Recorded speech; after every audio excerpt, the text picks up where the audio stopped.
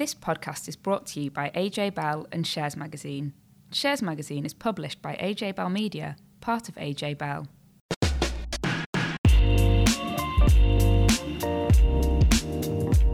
Welcome to Money and Markets, the podcast from AJ Bell and Shares Magazine. Hello, I'm Danny Hewson, and joining me is Dan Coatsworth. We've got a special episode this week talking to the heads of 3 companies in the travel, pub and retail sectors about how trading has been since the recent lifting of trading restrictions. Julia Lobu-Said from Advantage Travel Partnership has just been to Portugal, and she's going to tell us how the travel industry is faring under the new traffic light system. Dan's had the awful job of propping himself up at the bar, ready to talk to Patrick Dardis from pub operator Young's about his views on a potential summer blockbuster. And I'll also be talking to Dash Gupta from Marshall Motors about the challenges of selling cars during the pandemic and how a semiconductor shortage is affecting the automotive industry. First up, though, we're going to start with M&S. Figures out, Dan. It seems like it's always a bit of a tale of two halves with M&S. How's it performed? Yeah, it's always the same. Food brilliant, clothing rubbish. And in true M&S style, that's still the same thing. And also, they're still banging the drum about being the great turnaround. This is the longest turnaround ever in the history of UK business. So, earnings have been hit in the pandemic. So they're reporting earnings to the end of March or start of April. So I don't think anyone can be surprised by that. Clothing sales have really struggled. You just think that, if you're working from home, you don't really need to order a suit, formal wear. There's no need for it. So really now the business has had a hard look and thinking, okay, what do we have to focus on in the future? And they're sort of pinning their hopes on athleisure, smart casual clothes for people who do actually go back into the office, and actually expanding their children's clothing range. So, I mean, that kind of makes sense, but to me that puts them much more in direct competition with Next, who is actually one step ahead because it's already selling third-party products as well as its own online. So that gives customers a much greater choice. But M&S is just having to look and say, we're going to try harder with clothing. Food is already going great, and now they're looking at overhauling their store estate. So they're potentially going to take on some multiple sites vacated by Debenhams, but they also might close down some of its other existing stores. So, it's the same old stuff really with M&S. They try hard, but it's extremely hard to turn around to sort of a juggernaut of such a retail business. They just seem to get the clothing wrong all the time. I mean, we've been talking about M&S and trying to really attract new customers, and they just get it wrong. I remember the great jeans debacle a couple of years ago, and they really fell on the wrong side of that one. While this episode is mainly focused on reopening and the trade around that, we just can't ignore the flood of takeover offers. Yeah, takeovers are really picking up in the UK, and it's kind of a sign that the UK stock market has been cheap, but there's now much greater confidence in the economy. So I remember late last year talking to some fund managers, and they had got some sort of signals that lots of private equity companies have been doing their homework on many companies on the UK stock market. So it was described to me that they had all their sort of files already on the shelves, and they were just waiting for this Brexit trade deal to happen or not with the EU. So last December, we got that trade deal, and it gave us increased confidence about sort of the lay of the land going forward. So obviously now with the vaccines being rolled out and greater confidence about not just the UK economy, but globally, it's time for deals to be done. So we've just seen Vectura and Spire Healthcare receive bids. The other day we had one for UDG Healthcare. We've had St. Modwin, the property company, AA, William Hill's just, is leaving the stock market. RSA is the same thing as well. They've already been taken over. And all of these deals are happening post-COVID. But to me, I'm thinking, if I'm a shareholder and the bidder's paying 20 or 30% above market price, will that give you a nice sort of quick instant hit? And you're getting sort of a nice little reward. But a takeover also removes the chance for you to make future returns from a company. So if we look at something like Spire, G4S and AA, and even TalkTalk. These are all examples of companies that have disappointed investors over the years. So for them to receive a takeover offer is probably the best thing for them. But something like UGG has been a great investment for nearly 10 years. And actually, if you see it being removed from your portfolio because it's now going to be taken over, it's you're losing future returns. And so I think it's very important to look at it from both sides of the story here. You were saying that they're paying over market price, but there's a lot of discussion about the fact that UK markets are relatively cheap at the moment, which is why they're so attractive. Yeah, absolutely. I mean, this has been said for a while, but lots of international investors haven't been interested in UK ever since the Brexit referendum vote 2016. Now that things seem to be sorting themselves out, they're a bit more interested. But yes, they are. UK stocks are cheap, particularly relative to say in the US market. But we're going through a cycle where we're going to see lots of companies that perhaps have been struggling but might do better under a different owner. They're going to be taken out. But also, don't forget, we're seeing lots of new things. And I saw some indicative numbers for what might be going into the FTSE 250 at the next sort of reshuffle. This is an index of UK mid-cap companies, and 3 of those names are all new additions to the stock market in recent months. So, it's out with the old and in with the new. Fascinating time to be watching the stock market. It's time to bring on our first guest as we dive into 3 different sectors to see how they've been coping now that lockdown restrictions are being eased. Julia Labous-Said is the Chief Executive of Advantage Travel Partnership, the UK's largest independent travel agent group. She was straight on a plane, lucky girl, as soon as the government said that we could travel again. Julia, you have just come back from Portugal. You must have been about the first person on a plane, were you? I was on the first flight out of Luton last Monday, so really wanted to go out there on the first day that international travel resumed to really experience the full end-to-end process, obviously with the testing. And I've not travelled. I've not actually stepped foot on the plane for over a year now, so I just wanted to see myself what that was like so I could really speak with authority about the whole process. How did you find it? I clearly booked through a travel agent, so my travel agent kind of guided me all the way through. The most stressful part, because it was a last minute trip, was making sure that I had all the testing and all the documentation that I needed to have in advance and on time.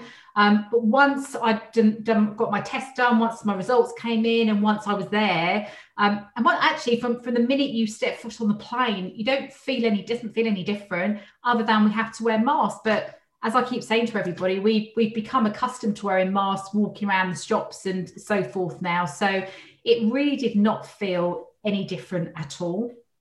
And it's a huge milestone for the travel industry, even if maybe it's not quite the leap that they were hoping for, because it's not sustainable on just what is effectively one country for that summer holiday. No, absolutely right. So I think when our Transport Secretary advised us of the list on that Thursday evening, I think all of us were, particularly in the industry, but consumers and travellers as well, very disappointed. So you're absolutely right. The industry in itself cannot survive with a handful. Obviously, Portugal is the mainstream destination. Gibraltar is on there as well. And Madeira is obviously one of the islands of Portugal, slightly different rules there. But, it's not sustainable at all. And, to ensure that the industry has a chance of having at least a summer, we absolutely need more mainstream destinations and business routes such as the USA to fall on the list at the next review period. Are you confident that there will be more destinations? Because it's clear that there's pent-up demand. People want to go away, but there's been a lot of confusion about whether they can, whether they can't, what sort of restrictions might be in place when they get back or when they get there. Yeah, I think there's a huge amount of confusion. And as we've seen right the way through, the different messages from our various ministers really don't help with confusion. I think we've all got used to now needing to know what the rules are. Let's be very clear. It could be open to misinterpretation. There's a lot of ambiguity. So when it comes to travel, we need real clarity. So you're absolutely right. There is pent up demand. We know that travellers are really eager to travel, whether it's to visit friends or family. Businesses are really reliant on it. But am I confident that we are going to get more destinations, what I call mainstream destinations, on the list this time round at the first review? I'm not, to be honest. I'm really not, from all the indications that we're seeing. I think we should see movement by the end of the next review period, which is the end of June. I'm not very confident of this first one. I think also, a number of countries are closing their borders on us. So let alone what are the rules for coming back from one of those destinations. But, we are seeing, Germany, France closing the borders on us as well, on Brits. So I think it's a really confusing, very challenging time right now. For the places that British travellers can go to that are on the green list, or even some on the amber list, where they are saying that they will allow British tourists to come, even though the advice is you shouldn't really be travelling for a holiday, what are prices looking like? Because there can't be huge amounts of availability. We're seeing the airlines putting on more capacity. So we saw a number of the airlines put more capacity on for Spain for the summer months, and that's starting to increase. You have airlines like Jet2, whose program actually is not starting until June. I think it's the 23rd of June. So pricing is not too bad right now. I mean, clearly it's supply and demand that dictate the price points. But it really isn't too bad, and we've seen some swings, as you would in sort of peak summer holidays for school holidays. But around then, as the capacity increases, as we start to understand what the demand's like, I think we will start to see that plateau out. But it's the economics of supply and demand, Annie. So I think at some point we will see at certain times slightly higher pricing than others. And some of these companies you were talking about, Jet2 there, I mean, they made the decision that with all the uncertainty, they were just going to go with that June date, and that was that. But it's been over a year and they've been hemorrhaging money. What kind of an industry will emerge when we finally, fingers crossed, get back to some kind of normal? I think the industry is always been very good at reinventing itself and being very entrepreneurial. So I'm pretty sure the government look at the industry and say, well, people will always want to travel. We're on an island. So if they take a bit of a battering now, they will re-emerge at some point. But 14 months later, and the industry has been decimated. There are businesses that are clearly finding it very difficult to kind of get through. Cash is at an all-time low. So we need to make sure that these businesses are able to trade their way through the crisis. But it will be a different business. There are less companies now. There are less travel agents than there were 14 months ago. Less tour operators. But the industry will reinvent itself, and we survive on confidence. So as and when confidence resumes, the industry will do a really great job of making sure they can meet customer demands. So I'm still keeping my fingers crossed for an overseas summer holiday. Oh, me too. Yeah. And I think that investors seem to be fairly upbeat that some airlines are going to actually be flying people in the coming months, despite there being these sort of amber, red light restrictions, which are sort of currently blocking locations. But if you just look at sort of the share price performance of some of these airlines, they're probably doing a bit better than you might expect, considering that we're sitting here grumbling, saying we really want to go, but most locations of choice are sort of out of bounds at the moment. But British Airways owner IAG's up nearly 27% on the stock market this year. EasyJet's up 20%. And Carnival, the cruise company, is up 25%. So, and in contrast, there's the airline Jet2 is down by 3%. I think these figures are slightly odd. I would almost expected the reverse. The IAG potentially going to be hit by structural challenge to business travel, because if you're working for a big office and you used to go and hop on a plane for an hour's meeting to Europe or Asia or even the US, you're just going to use conferencing systems like Zoom, web conferencing systems. But Jet2 is actually picking up market share, financially strong business. But at the moment, it seems to be out of favor investors just because of it can't fly to its sort of the core destinations it normally goes to. But what's to say that might change in the next few months? I think it said it wasn't going to fly until a specific date as well, which obviously threw investors hoping they might see returns start as soon as flying started again. Not just travel companies, of course, hoping to be big winners as the economy really reopens. And I think that investors might have had quite a good weekend, Dan, because on Monday morning we saw a lot of gains. It seemed like everyone had been to the pub or the cinema or a restaurant or something like that. And it sort of changed people's state of mind. And when you had a look in terms of figures, and I looked from the close of play on Friday up until yesterday, and there's some really big gains being had. So the biggest winner was the Rank Group, of course, own things like bingo halls. They were up 11.8% just over a couple of days. Cineworld, they had a really strong opening weekend in the UK. Apparently, Peter Rabbit, The Runaway, was something that really brought people back in. And also, I think because it was raining and everyone just wanted to be able to do something with the kids. Well, they were up 7.3%. We had the Restaurant Group also talking about really good trading figures, up 5.2%. The Gym Group up 9.6% as people, flooded back to try and actually work out among friends to use the equipment once again. And we also had Whitbread up 2.23%.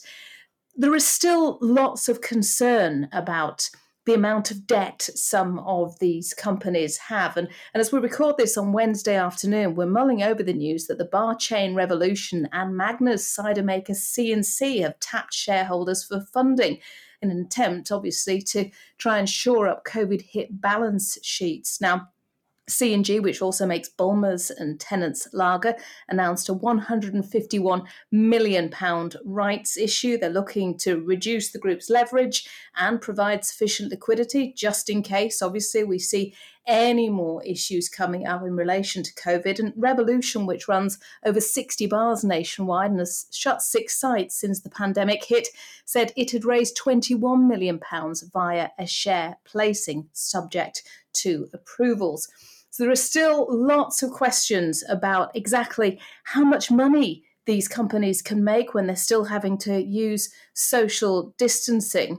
And I know, talking of pubs, that Young's had some good figures out the other day showing that its customers have actually been happy to sit in the freezing cold drinking pints. Let's bring on our next guest, which is Young's CEO, Patrick Dardis. So, Patrick, you're able to open 144 pubs on the 12th of April when lockdown restrictions eased and pubs could serve outdoors. So I see that you managed 85% of normal trading since then. So I think you must be very pleased with that number. Yeah, I mean, if you take those 144 pubs that were open purely with outside from the 12th of April and compare the same 144 pubs back in 2019, fully trading, indoors and outdoors, hotels open, we actually achieved 97% of that number. So on a core like for like, those 144 pubs versus the same 144 pubs in 2019, we nearly hit the normal trading numbers. So it and as all that does is just confirm the pent-up demand from our loyal customers to come back into Young's pubs. Yeah. So obviously now all the pubs are open. We can go inside. I know it's only been a few days since the rules changed, but what's trading being like for Young's now that people can go and sit wherever they want? So Monday was obviously the first day in which we did that, and unfortunately Monday, Tuesday, the weather was horrible. Yes. So they could go indoors, but it's actually getting them out of the houses it was the problem. So it was an uplift on the previous week, but then yesterday it rained, but actually the evening became quite sunny, and we saw the true uplift. So we saw about a 30% uplift on that, and the bookings. More importantly, we always knew that the pickup and trade would kick in on Thursday, Friday, and particularly Saturday and Sunday. And there is no doubt the bookings are significantly up on the previous 5 weeks. So, yeah, the demand is there. People are not being put off. And I think we'll see the start of a very, very busy 5-week period in the run-up to the 21st of June. Yeah. Have you seen any sort of change in customer behaviour? I wondered, since the 12th of April, whether the customers returning to pubs are ordering sort of different types of food and drink than perhaps they did before, or whether there's more people coming on their own or sort of groups where possible. Yeah, I think there's a number of things that have happened. And the one thing that really stands out to me, and it was the same back on the 20th of July last year when we opened, that how pleased the customers were. They had smiles on their faces, but how respectful they were.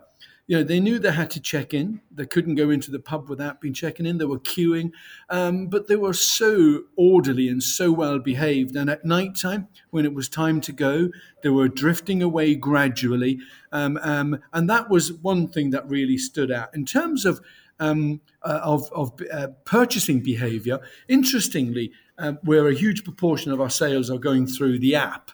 And what we're finding on the app, premium products, because you can see the full menu on the app, whereas when you go up to a bar and order, you have to be impulsive and quick with what you want to order.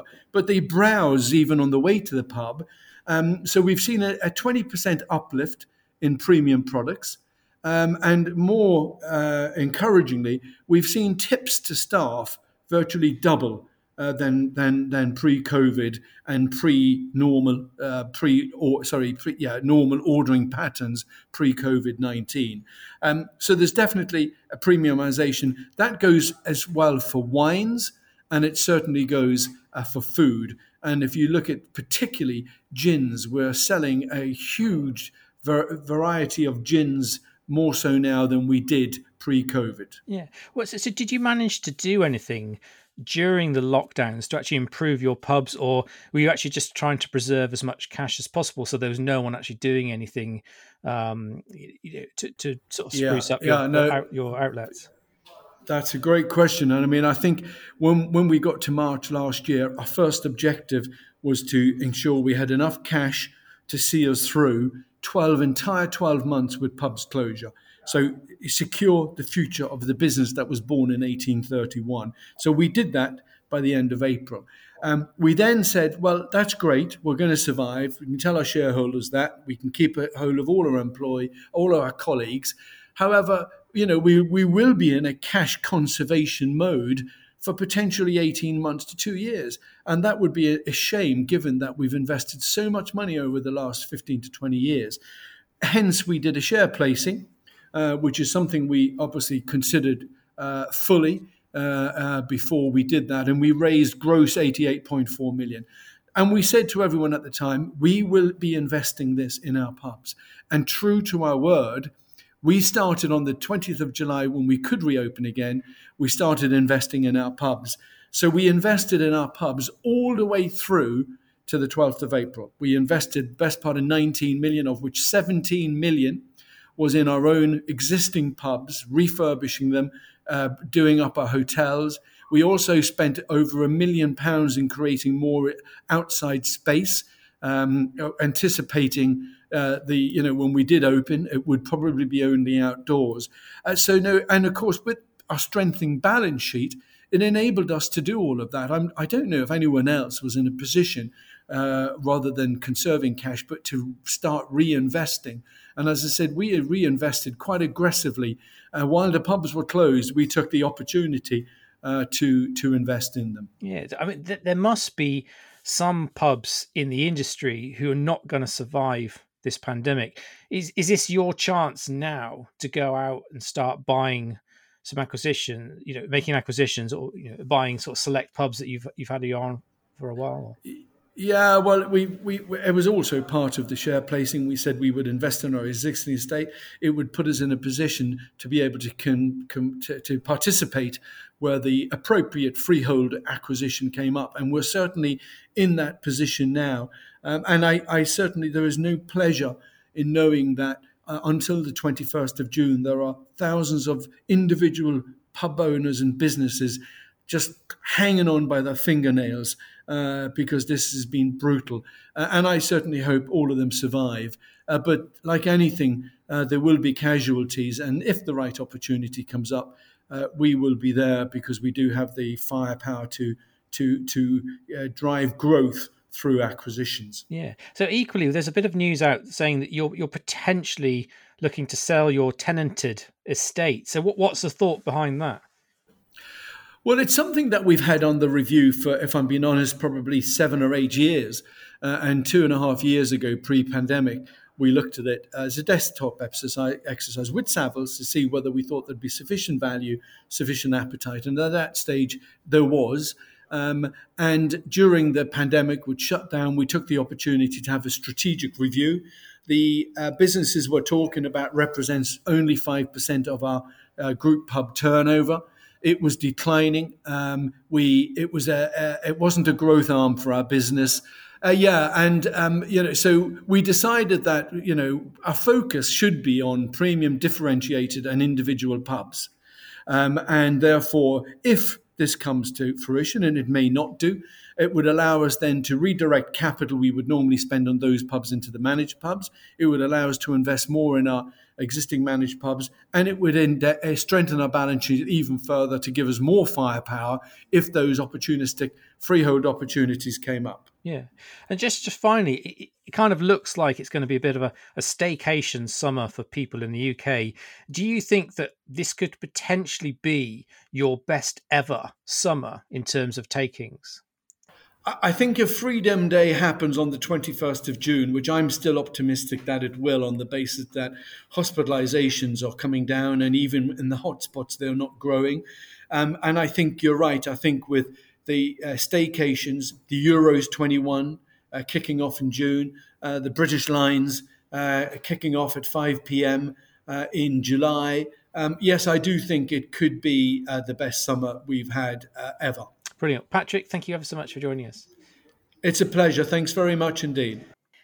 It's interesting to hear someone so optimistic, Dan, about the outlook for the pub sector. How many times have you been to the pub recently? Well, not enough. I actually went and sat in a restaurant on Friday, and it was a really peculiar experience for about 5 minutes, and then it just felt normal. But one thing that they are all having to deal with as well is a shortage of staff. So I spotted a story the other day, and restaurant group Hawksmoor is actually offering bonuses of up to £2,000 to their workers if they can recommend friends for jobs, because they've got such huge staffing shortages. And another chain's emailed customers with a promise of gift vouchers if they introduce candidates who go on to be hired by the firm. We've also had Marston's and Mitchells and Butlers, the pub chains, both warning that they were finding it hard to recruit workers and saying that they might have to pay more in terms of wages in order to try and get people through the doors. Obviously, we've still got a lot of people on furlough at the moment. We don't know how all that is going to unwind. But it's not the only issue that could potentially push up prices. And I know inflation we've spoken about, it seems like almost every week, and it's something that's not going to go away for a while, particularly because many sectors, particularly the construction industry, are having to deal at the moment with a materials shortage. So the Construction Leadership Council's warned that cement, some electrical components, timber, steel, and paints are all in short supply, and actually saying to people, maybe if you can put off your do-it-yourself projects or your home improvements for a little while, because they will be facing delays, and you might find that the cost is greater than it would be if you could delay it for a little while. Now, it's a number of factors, obviously COVID, a big one, but also we've seen specific products being affected. So we've had warmer winter, which has affected timber production in Scandinavia, while perversely, the cold weather in Texas has affected the production of chemicals. And add to that, shipping costs. Yes. Shipping costs are affecting everything. Oh no, it does seem to be shortages across the board because the car sector has also seen disruption to production because of this ongoing shortage of computer chips. So let's bring on Dash Gupta from Marshall Motors, as he knows a thing or two about juggling car inventories and making sure he's got the cars in stock that people want. So Dash, how has the pandemic change the way cars are sold?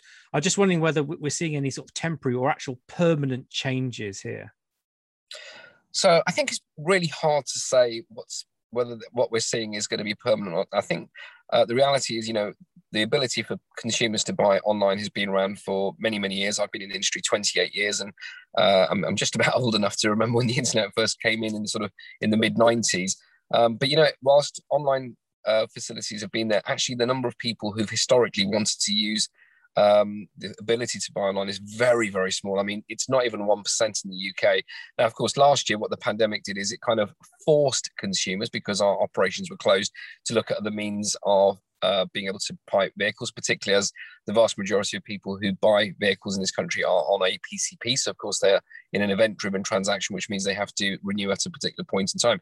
But, of course, if showrooms are closed, how do you do that? Equally, there's a consumer issue there, but also there's an issue there for us in terms of a retailer. So what we did last year is we made quite a number of changes to our online, to our sort of physical infrastructure proposition. So you can now order a vehicle online without speaking to anybody, put your credit card details. You can order it from just £99 deposit.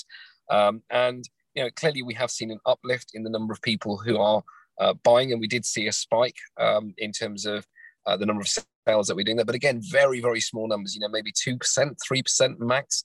But what's been interesting is since we've reopened our operations on April the 12th, actually that number has started to come back down again as people, I believe want to see, feel, touch, drive a vehicle because it's a significant purchase. So whether this will be, long term or not remains to be seen. But I still fundamentally believe that, it's a significant investment for people and they want to have that ability to go and see what they're buying.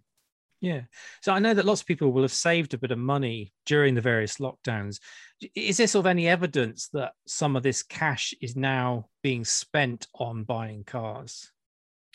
Yeah, I think, I have to be honest, some of it I think is a little bit anecdotal. It's difficult to sort of sit there and say, is this specifically linked to,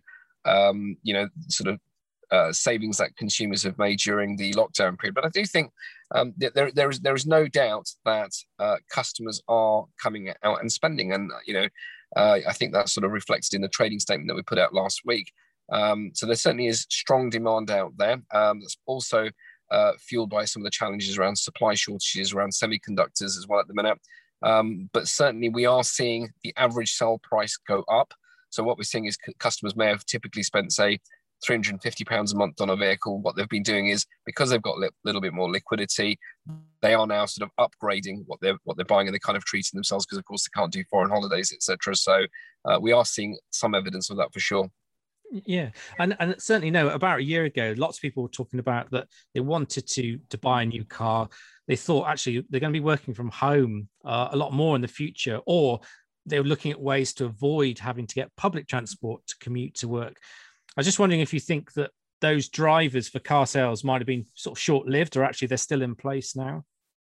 I think they're probably a bit more long-term is my instinct. I mean, certainly, if you look at the summer of last year, it was fascinating. I know there's been a sort of perception and possibly even a trend that younger people, are using sort of things such as Uber, etc., particularly in the big cities. But what's been interesting is in the summer of last year, there was a queue that was over 220,000 long to be able to get a driving test.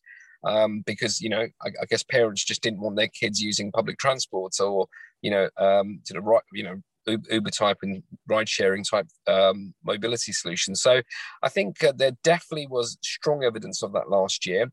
I do believe that will continue in certainly the short to medium term, because, the car is essentially a sort of PPE bubble in many ways, isn't it? So, and I think if you've been on public transport recently, as I did just the other day, the first time I've been on a train for some time into London, the trains are quiet. So I do think more and more people are going to make this move towards purchasing vehicles. And certainly, as I said, we are seeing strong demand, and as we indicated in our trading statement last week.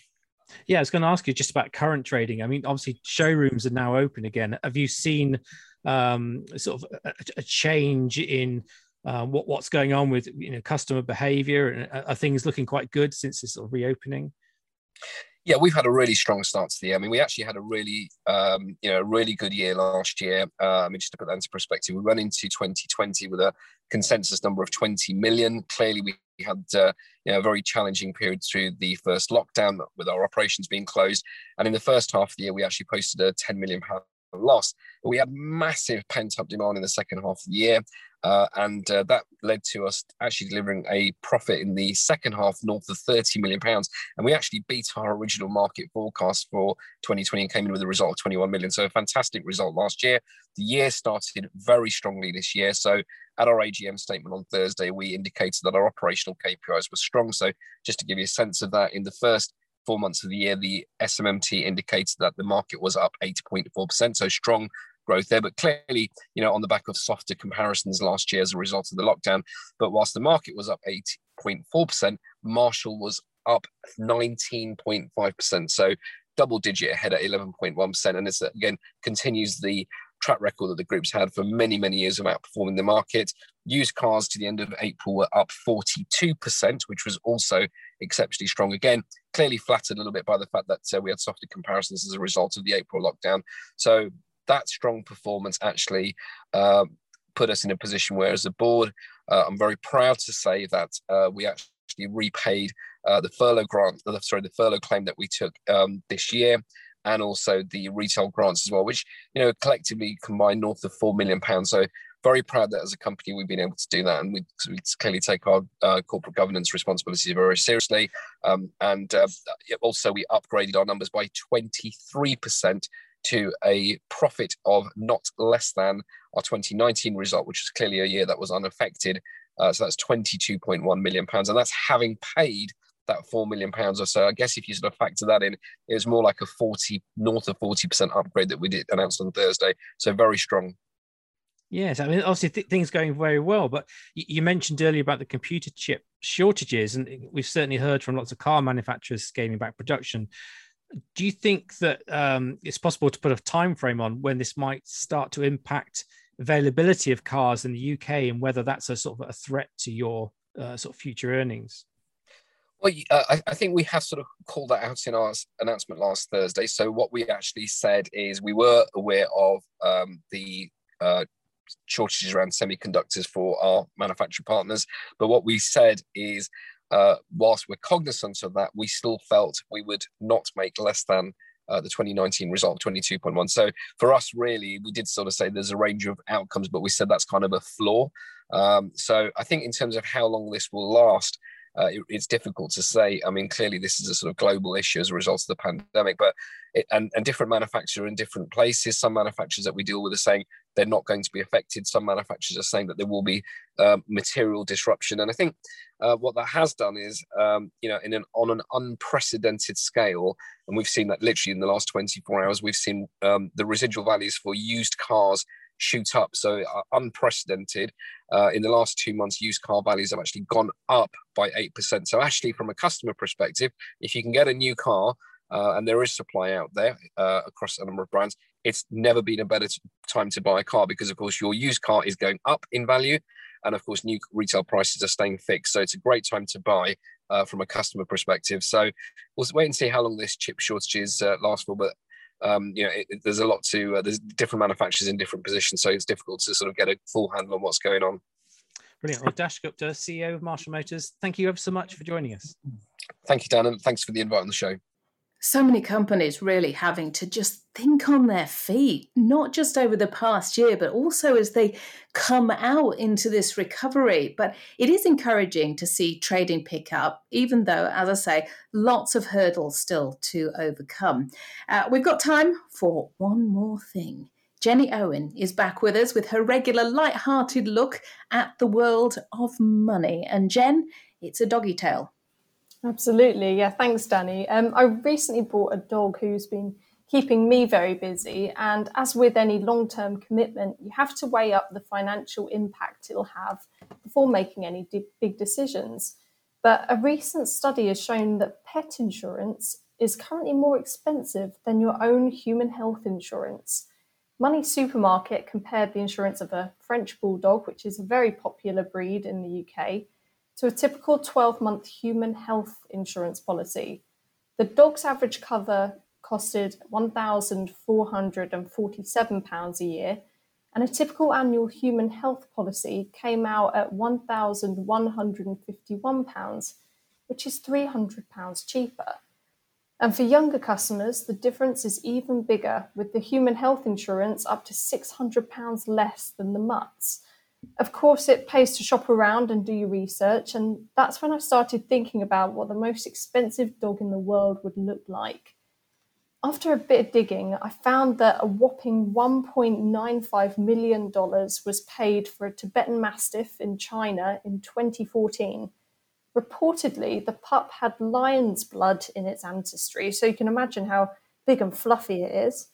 Now, if you're going to get the world's most expensive pup, you'll probably be needing the matching collar. The Amour Amour diamond collar, which is a 52-carat accessory, houses 1,600 diamonds and costs a mind-boggling $3.2 million. Now, those are some mighty pampered pooches. That's a crazy amount. I must admit, I have bought a couple of raincoats for the dog, but so far I have not given in to the desire to buy hats and things like that because I really don't think Biscuit would like it. And no diamonds? Not yet. No diamonds, no. How about you, Dan? Have you invested in diamonds for your dog? No, well, I have 3 cats, and they need feeding and nothing else. So it's if you're looking to save money, get a cat. So that's all from us this week. Don't miss next week's show. So I'll be talking to the manager of Amati Strategic Metals Fund about why copper and other commodity prices have been soaring, and why there could be a shock just around the corner. So catch you next time. Before you go, please remember this podcast is for educational purposes, and the views expressed don't necessarily reflect those of AJ Bell or Shares Magazine. The podcast isn't telling you whether certain investments are suitable or not. And don't forget that the value of investments can change, and you can lose money as well as make it. It's also important to remember that tax rules apply, and that the way an investment performed in the past may not be the same as how it behaves in the future. If you want help, go see a qualified financial advisor.